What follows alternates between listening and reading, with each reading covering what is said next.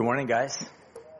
Good seeing you today. Beautiful, beautiful Central Coast winter. Why don't you guys open your Bibles to the book of 1 Peter? That's where we are at, 1 Peter. If you have not been with us, this is a brand new series that we started going through about 2 weeks ago. This is kind of our third week into this. If you need a moment or two to locate 1 Peter, I always like to mention that there's no shame ever in looking at the table of contents. If you guys need a Bible, we have some ushers that would love to get you a Bible, to have one on hand. If you currently don't own a Bible or have one, feel free to take this. It's our gift to you guys. Are we getting a little bit of feedback, or is it just me? Okay, we're working on it. Good. Sorry about that. We're working on that.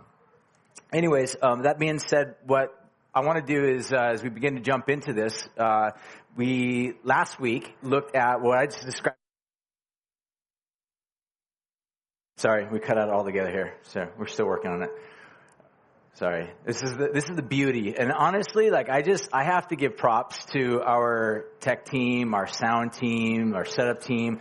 Every single week, this entire property goes from being nothing more than a tent and pavement to everything that you see here. Everything, like wires and sound and everything that's audible, everything that is seen, the stage, every little detail is set up by these guys. So, just give a nice little round of applause to our entire team.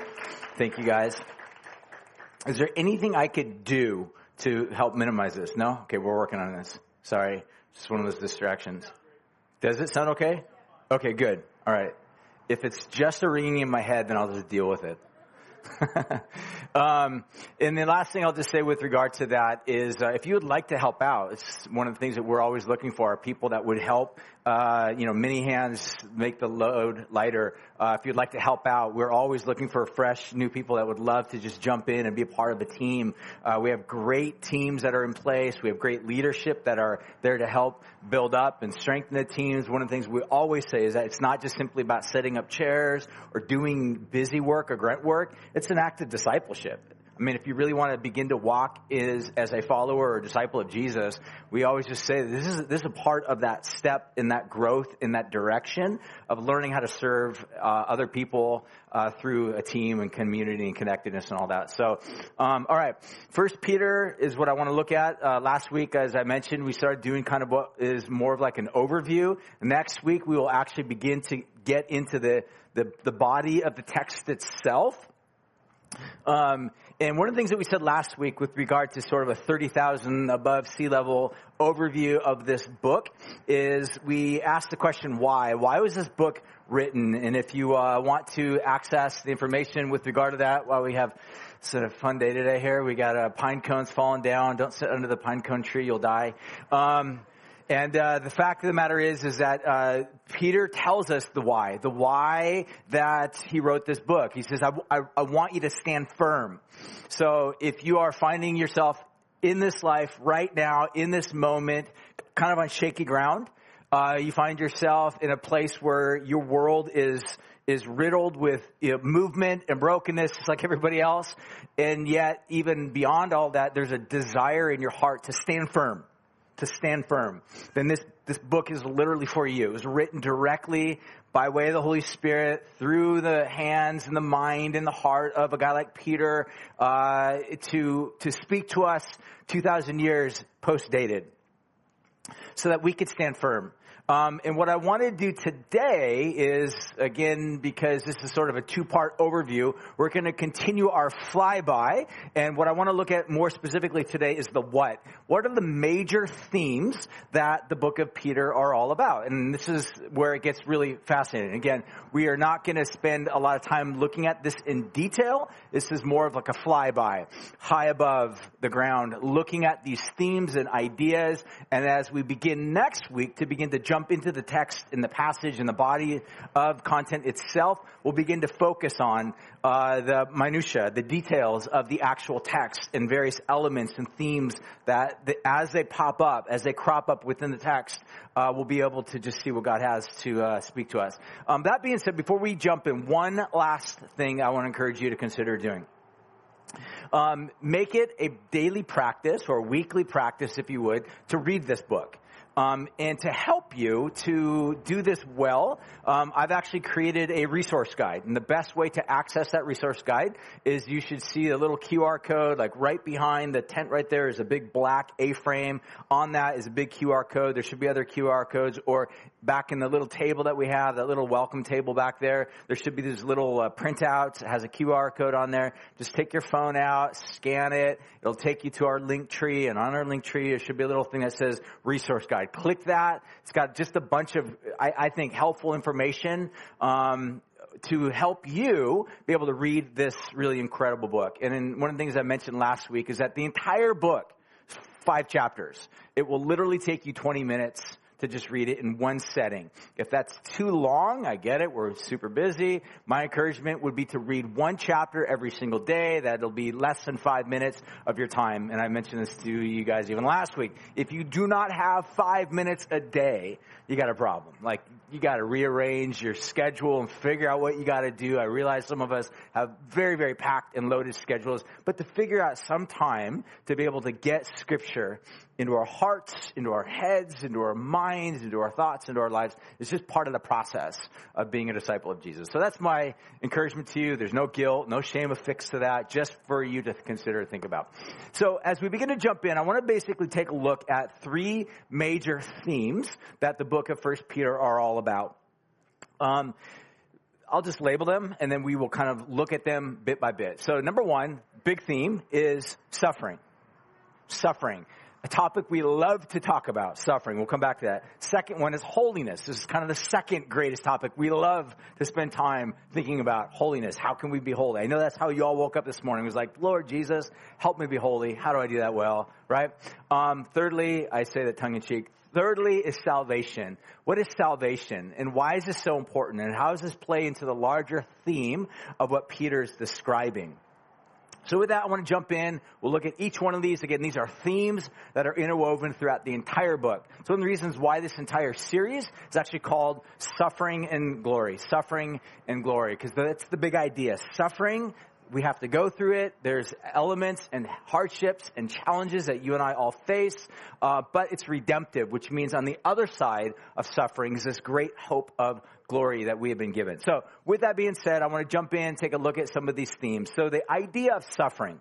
Now I want to tell you a little bit quickly in terms of how I actually go about planning and prepping for a teaching series like this. Usually what ends up happening for me is usually months before I actually get into teaching this, I'll spend a lot of time and energy just reading the book over and over and over again. I have apps. I'm a horrible reader, so I'll listen to it. So I'll put this particular passage or the entire book of 1 Peter on, and I'll just play it. I'll go for a walk. I'll just spend time. I'll listen to it and repeat over and over and over again. By the time I end up getting to a chance of actually studying and or teaching it, I would have read this dozens and dozens of times. The idea behind that is not to boast, of course. It's really just so that I become very familiar with the passage. I want to understand what the passage or what the writer is actually trying to say, even before understanding what others have to say about what he had to say. In the biblical world, we call that commentators, all right? Commentaries are important part of the arsenal of pastors and Bible teachers. What a commentary is typically some well-educated human being that has spent a lot of time reading it, studying it, and then he gives his opinion on it. And it's really possible for pastors oftentimes to circumvent reading the text to go directly to commentators. And so at the end of the day, what I try to do in terms of understanding the Bible passage itself is to let the Holy Spirit speak to me and then begin to generate and I get a good idea in terms of what the themes are. And that's what we're looking at here this morning. But secondly, as I begin to teach it, I do want to hear what others have to say about it, because I do believe that wisdom comes through other people. And so I want to have a humble heart that listens to the voices of other people and what they have to say on this. One of the voices that I've been reading a lot lately, and I really enjoy, he's an African-American pastor / theologian guy by the name of Dennis Edwards, who's actually written a tremendous commentary on this that I found really valuable. One of the things that he described with regard to the book of 1 Peter itself is that this is one of those books that for the most part, what he's discovered is that Westerners, people like you and I, living in the church, we don't read. We're not very familiar with the book of Peter. We're more familiar with the writings of Paul. We're more familiar with, book of Revelation or some of the Gospels. But the book like 1 Peter, we just don't really read very often. But what he's discovered as a pastor and as someone that works with people is that especially amongst marginalized or alienated or exiled people, in particular people of color, like what he even describes within his own African American community, he has discovered that the book of Peter has been long read, long studied, long just stopped and listened to. And he says there's a reason for that. He believes it's because the book of Peter is actually, as a major theme, is about suffering. To be able to understand, how does one survive as a follower of Jesus, even in a world where it's riddled with suffering? How do we do that well? And so what he points out and describes is that the suffering church is one that's way more well acquainted with Peter than those that are more affluent, more than those that are just kind of going through life and looking for better ways to kind of polish or fine-tune their lives so that things are that much more comfortable in their lives. But what I want to encourage you to think about as we read through the book of Peter, it's one of the reasons why I just sense so strongly the Lord is kind of directing us to imbibe and to rest and to think and to process this incredible bit of literature that's inspired by the Holy Spirit, is because, if anything, 2020 has shown us as human beings, we are way more vulnerable and weak than we ever even imagined ourselves to be. Would you agree with that? We are way more prone to being broken and messed up and filled with anxiety and finding ourselves crumpling, right, on the ground in a moment of fear or worry than we've ever been. And that's what suffering does, is it reveals things. It shows forth things. Now, again, some communities, some people groups have lived that as sort of their experience, their reality. It's part of who they are. It's part of their experience. And so that's why they're way more aware of the fact that when suffering happens, the bigger question is not how do we get out of suffering, not how do we numb the effects of suffering, but how do we deal with suffering in a way that's honoring to God. And that's what Peter's trying to bring to our attention, is this idea of suffering. Peter is basically written by way of focal point to speak to people that are living throughout, and again, we'll get into this more next week as we begin to actually get in the body of the text, a community of Christians, people that are faithful to Jesus, living throughout the ancient Roman Empire. And these people have been experiencing varying degrees of pressure from the culture around them. So, for example, like alienation or public shaming, slander, and other forms of abuses. These are the types of things that they were facing. So imagine it this way. Here these people were. These were Christians living throughout the ancient Roman Empire, trying to be faithful to God, but they were living in a culture and a community that was deeply hostile to the claims of Jesus. And yet they're being pressured. And that pressure might come in the way of like forcing people to, walk away from their faith, or shaming them because they believe in a resurrected Savior. Like, who would have ever thought someone could resurrect from the dead? It just sounds like nonsense. And so the idea of shaming people away from their faith in Jesus into something else, or if anything, to kind of lessen their potency as a community of people, that this is the type of stuff that they were facing. This might come in the larger society where, say, for example, you own a business and someone comes to you and says, I'm not going to purchase from your company anymore because you follow a dead and resurrected Jesus. That's ridiculous. We're not going to serve you anymore. We're not going to be serviced by you anymore. And so now you're forced to ask this question. Maybe if I cave, maybe if I do not follow Jesus, maybe if I just kind of like lighten up a little bit in terms of my proclamation of confidence in this Jesus, maybe I might get the business back. Maybe I might be able to be less of an offense to those people around me. And this is what Peter's trying to say, is don't do that.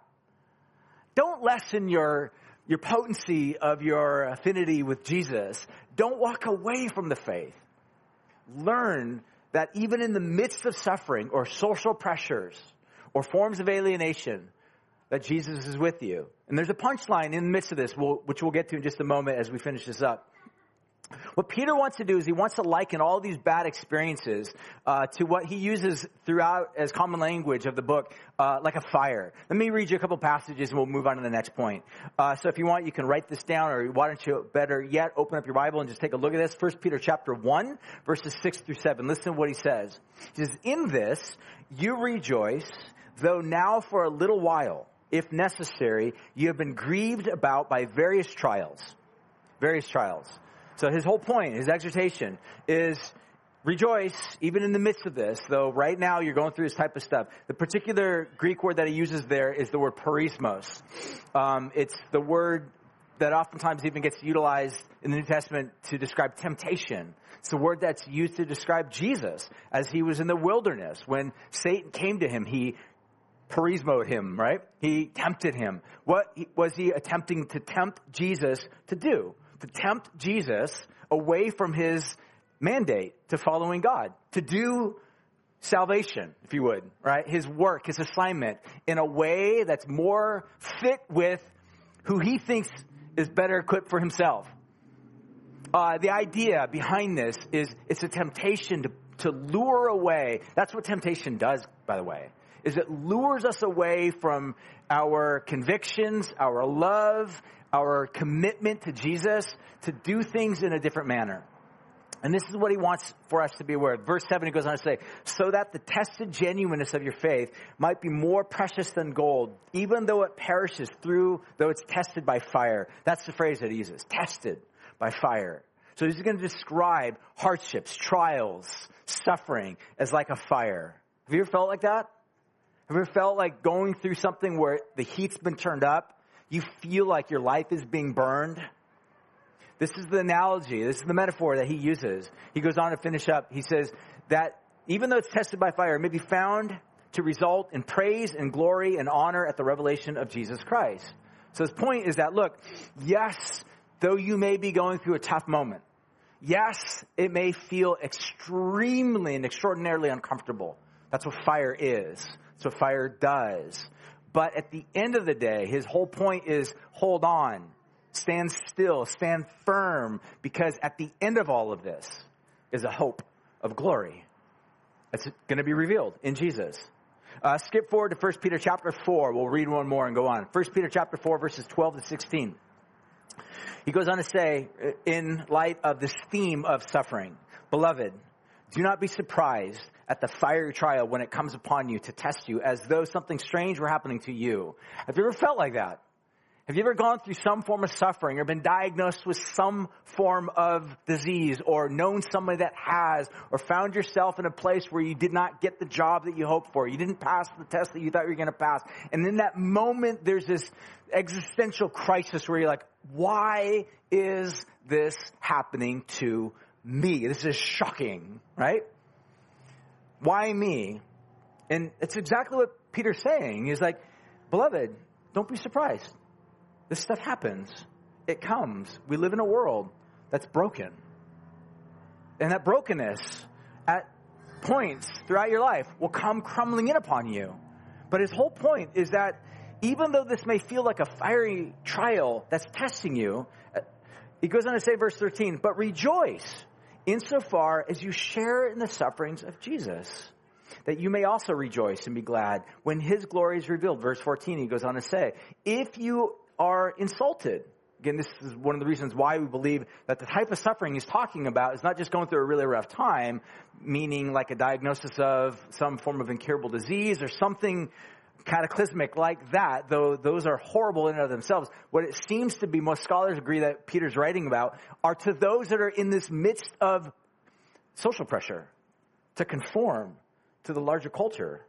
I don't need to remind you that this is where we're at right now, by the way. If you are a follower of Jesus, you've discovered that there are voices, there are pressures, there are forms of conformity that are trying to force you, not by way of holding a gun against your head, but by way of shaming you, by causing you to feel if you don't do this way, you're going to lose your job. If you don't do this way, you're not going to no longer be part of the friend group. If you don't do this way, act this way, or live according to this way. I mean, I just recently read an article of Matthew McConaughey, right? Matthew McConaughey, great actor in the middle of Hollywood. goes on a podcast that does not conform to the larger sociological narrative. And now he's kind of like this crazy nut job. Look, popular opinion, if that's what you live for, it will change just like that. As long as you are within the crosshairs or walking in the right narrative and the cultural mindset or frame of mind, then you're okay. The moment you break rank with that and go into something different, you will then become an enemy. I mean, this is not about Matthew McConaughey. It's just simply about the point of the matter that we can be in a culture that widely, broadly accepts you. The moment you go out of step with that, you're not hated. And that's exactly what Peter's identifying. Is that, look, this is a trial. You're going through this type of stuff. Listen to verse 15. He says, but let none of you suffer as a murderer or as a thief or as an evildoer or as a meddler. Yet if anyone suffers as a Christian, let him not be ashamed, but let him glorify the name of God. Okay, so that's the bigger theme of suffering. Let's jump on to the next one. Like I said, we're just flying by. This is our second pass over some of these things. Let's go on to the next one. Holiness, another big topic, a big subject item that he addresses throughout this book. And we'll get more into this as we get into the nuts and bolts and the nettles of the text in the weeks to come. Holiness is another big one. The Greek word that he uses here is the word hagios.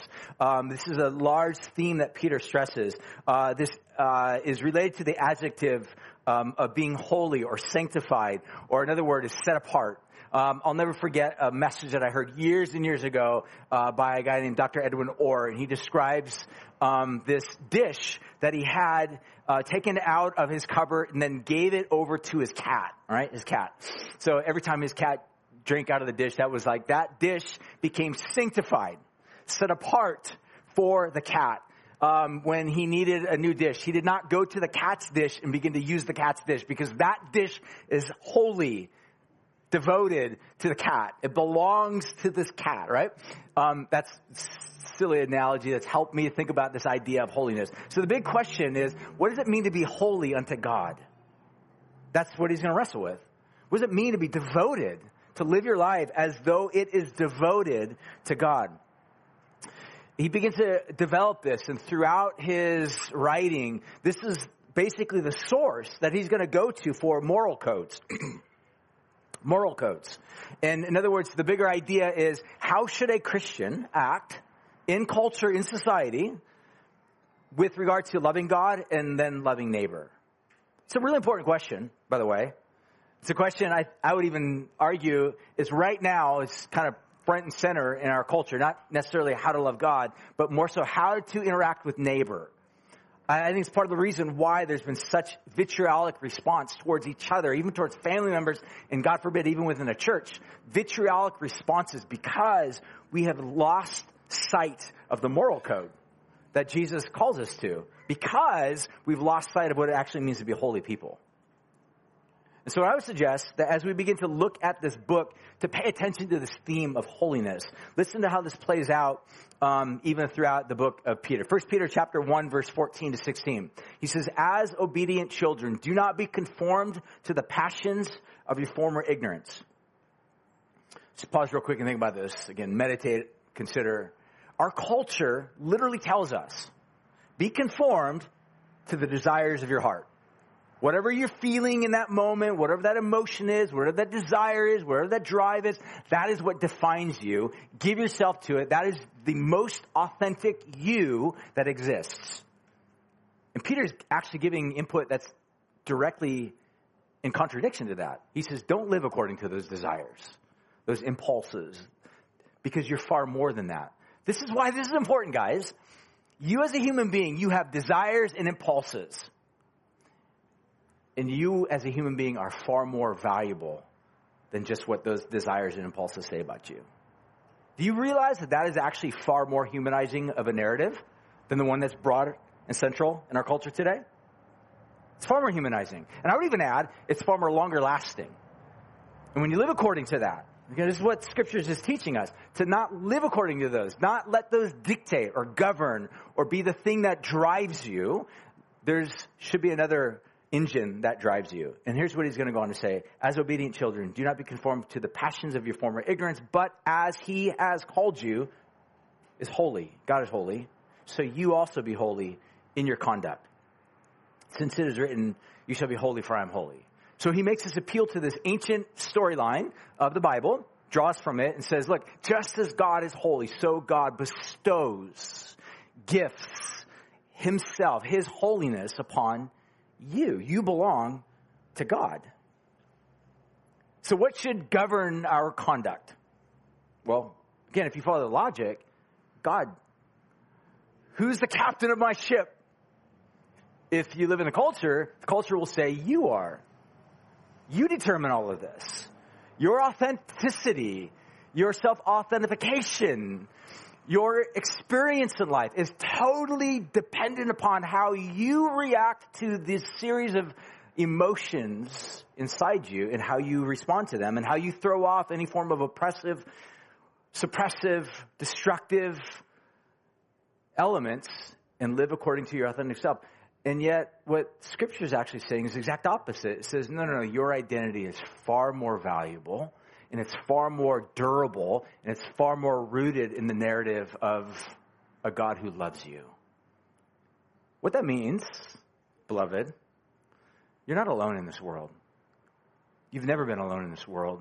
You will never be alone in this world. You are deeply, deeply loved by a God that has given himself to you, that has proven his love to you, and that even in your darkest, most abominable self, he has demonstrated his love to you. This is awesome. And this is what Peter's going to begin to build upon and riff off of with regard to the idea of how are we supposed to live. Now, again, we'll get into this in the text.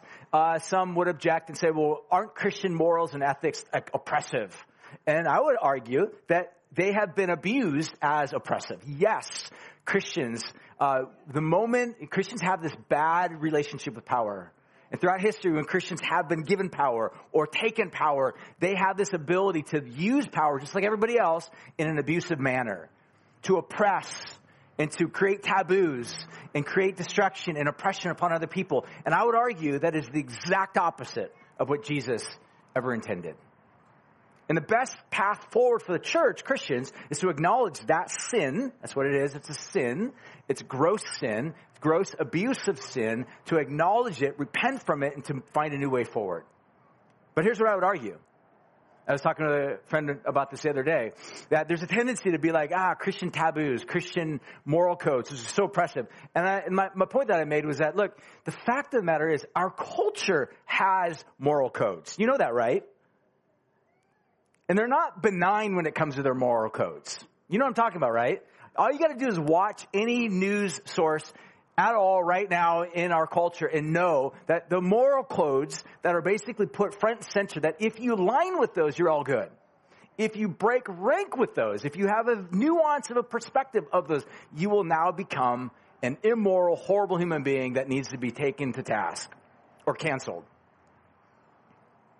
Is that not oppressive? Just asking. It's totally oppressive. But the gospel invites us into a different way, a different code of conduct. That at its most simplest core is loving God, vertical, and loving others, this horizontal. Are there nuances to be played out? Absolutely. Are there variances of ways to consider and configure that in our culture and our life? Absolutely. But the very core of it, the kernel of it, is loving God, loving neighbor. If you want to get even further down to that, it's love. It's love. It's just love. The more we learn to love, the more we become like Jesus, the more we become set apart, holy, the more the church is able to shine brightly who God is and what God's like. All right, one more and we're almost done here. Turn real quick to 1 Peter chapter 2, verse 9. 1 Peter chapter 2, verse 9. One more in this topic of holiness, and then we'll move on and we'll be done. 1 Peter chapter 2, verse 9 says, you are a chosen race, a royal priesthood, a holy nation, a people for his own possession, that you may proclaim the excellencies of him who called you out of darkness into his marvelous light. He goes on to say, verse 10, once you were not a people, now you are God's people. Once you had not received mercy, now you have received mercy. Just pause and meditate upon that goodness right there. Once you didn't belong. Have you ever felt the sting of not belonging?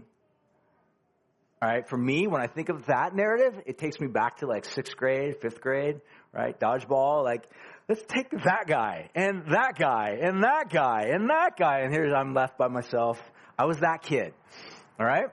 That stings, at least for that moment, all right? Till you get older, you're like, that's stupid. Why did I even allow that to get me? But the point of the matter is, those types of traumas, maybe I do need counseling, but the point of the matter is, let's keep going on. What does it feel like to be alienated? And this is what Peter's saying, is that you were once alienated. You were once afar off. You were once not part of the family. You were once not invited to the table, or once not at the table. Now, all of that has been shifted. Tables have been turned, and you are welcomed. You've been shown kindness and grace. Lastly, let's take a look at the theme of salvation. Number 1, we looked at the subject of suffering. Number 2, the big theme of holiness. Number 3, the subject of salvation. Here's what he goes on to say in terms of this final theme, is this idea of salvation. This theme is actually connected to 2 larger. If you want to write these words down, you'll sound at least really smart. Next time you go to a little party, everybody's social distance, you got your mask on, you can throw out these words, and people will think, wow, you're really smart. The idea of Christology and eschatology. Christology means the study, the subject matter of Jesus. Who is Jesus? The idea of salvation is linked to Christology. It's also linked to what we would call eschatology. Now, some of you bristle when you hear that word eschatology because it reminds you of your crazy, weird uncle that shows up at Thanksgiving and all he wants to do is talk about the end times and the rapture. That guy, he's completely messed up this word eschatology for you. The word eschatology just simply means end times. The study, the idea of understanding how the world will come to a conclusion, how all things will one day come to its final ending, in which Jesus is at the center of this. All of these would be words that we would put into the category of salvation. So Peter opens this book with 3 out of the 4 occurrences of this word salvation actually appearing in the first chapter. So this is how important. So immediately, right at the gate, when we begin to look at the book itself, chapter 1, next week, we're going to be looking at the subject of salvation. Listen how he plays this out. Salvation begins at new birth. So 1 Peter chapter 1, verse 3, it says this. It begins at new birth. I'm not going to read it. You can just go ahead and write down, and then I'll just make reference to it. Secondly, we see that salvation is actually this daily lived reality, meaning the conduct that we have towards God, how and the reason why we live the way that we do, we act the way that we do, we think the way that we do, we deny the things that we do, we embrace the things that we do. All of this is, according to Peter, linked to the fact that something happened. We're new people. Just that phrase, new birth. What does that mean to you? What does it mean to be born again? Have you ever in life just looked at yourself and thought, things could not get more worse than they are? I can't get more worse as a human being than I am. And one of the most contrasting ways in which we begin to identify that is the more closer you are to people, let's say a marriage or a relationship or a roommate experience or a mom and dad crisis, where all of a sudden you realize, oh my gosh, I'm a horrible human being. The way that I talk, the way that I treat, the way that I condescend to other people, I am so in desperate need of newness, of an upgrade. That's what new birth is. It's an upgrade. It's a major overhaul upgrade. And Jesus says all of us, left to ourselves, apart from this new birth, are just part of this downgrade, the constant destruction and brokenness that's part of our culture and society. And what salvation is Jesus stepping into your life and taking you from a status of brokenness and destruction and making you brand new, what he would describe as new birth. But that salvation plays out not only in the past, in terms of the past tense, but also in the present, meaning who you are today, how you're acting today, how you're living today, how you think about your neighbor today, how you either embrace or love or shun or condemn or cancel other people. All of that plays out based upon whether or not you've experienced salvation or not. And it will be shaped by that salvation of Jesus in your life, remaking you, shaping you. But then ultimately, it culminates in the future. This is where we get the eschatology idea. The future. What does the future look like? Well, according to Peter, as well as all of the other New Testament writers, is the future looks like something brand new when Jesus comes again. So the idea of salvation, if you want to think of it this way, this concept of past, present, and future. That's what salvation is. Salvation is not just something that happens one day in the future where you now say the magic words, the magic combinations of words. In a lot of ways, that's kind of how Christianity has kind of been reduced to. Heaven, salvation, going to heaven, whatever, when you die, has in a lot of ways been caricatured in modern culture as if you say the right magic phrases right now, then you'll go to heaven when you die. You'll be given the golden ticket, and one day when you go to heaven, you'll get salvation. That is not biblical, by the way. That's a caricature. It's a horrible cartoon drawing of this elaborate, in living color portrait of what salvation is. Salvation, according to Peter, as well as the rest of the New Testament writers, is something that happens that's deeply linked to the person of Jesus, that is past, present, and future. Let me read a couple passages and I'm done. To link all of this together. Listen to how he describes this. 1 Peter chapter 1, verses 10 through 13. Concerning this salvation, the prophets who prophesied about the grace that was to be yours, they searched and they inquired carefully. Verse 11, he says, inquiring what person or time the Spirit of Christ in them was indicating that he predicted the sufferings of Christ and the subsequent glories. It was revealed to them that they were serving not themselves but you in the things that have now been announced to you through those who preach the good news by the Holy Spirit sent to them from heaven, things that even the angels desire to look into. Then verse 13 is where it kind of all comes together. It says, therefore, prepare your minds for action. Be sober-minded. Set your hope fully upon the grace that will be brought to you at the revelation of Jesus Christ. Did you catch in that little passage that we just read the past, present, and future elements of what salvation is? The past meaning all of that you have experienced are rooted in the sufferings of Jesus. Him dying, him rising again from the dead. And then he goes on to say, therefore, that's why we prepare our minds. That's why we live. He uses the phrase sober-minded, meaning we're not trying to numb our minds to the pain and the hurt and the sorrow and the cries of people around us. That's not love, by the way. Love can be both, let's put it this way. Love is an action. And to numb our minds to the cries of other people is to not be in connection, to not be sober-minded. And what he's saying is that part of the salvation looks like it's playing out in the present.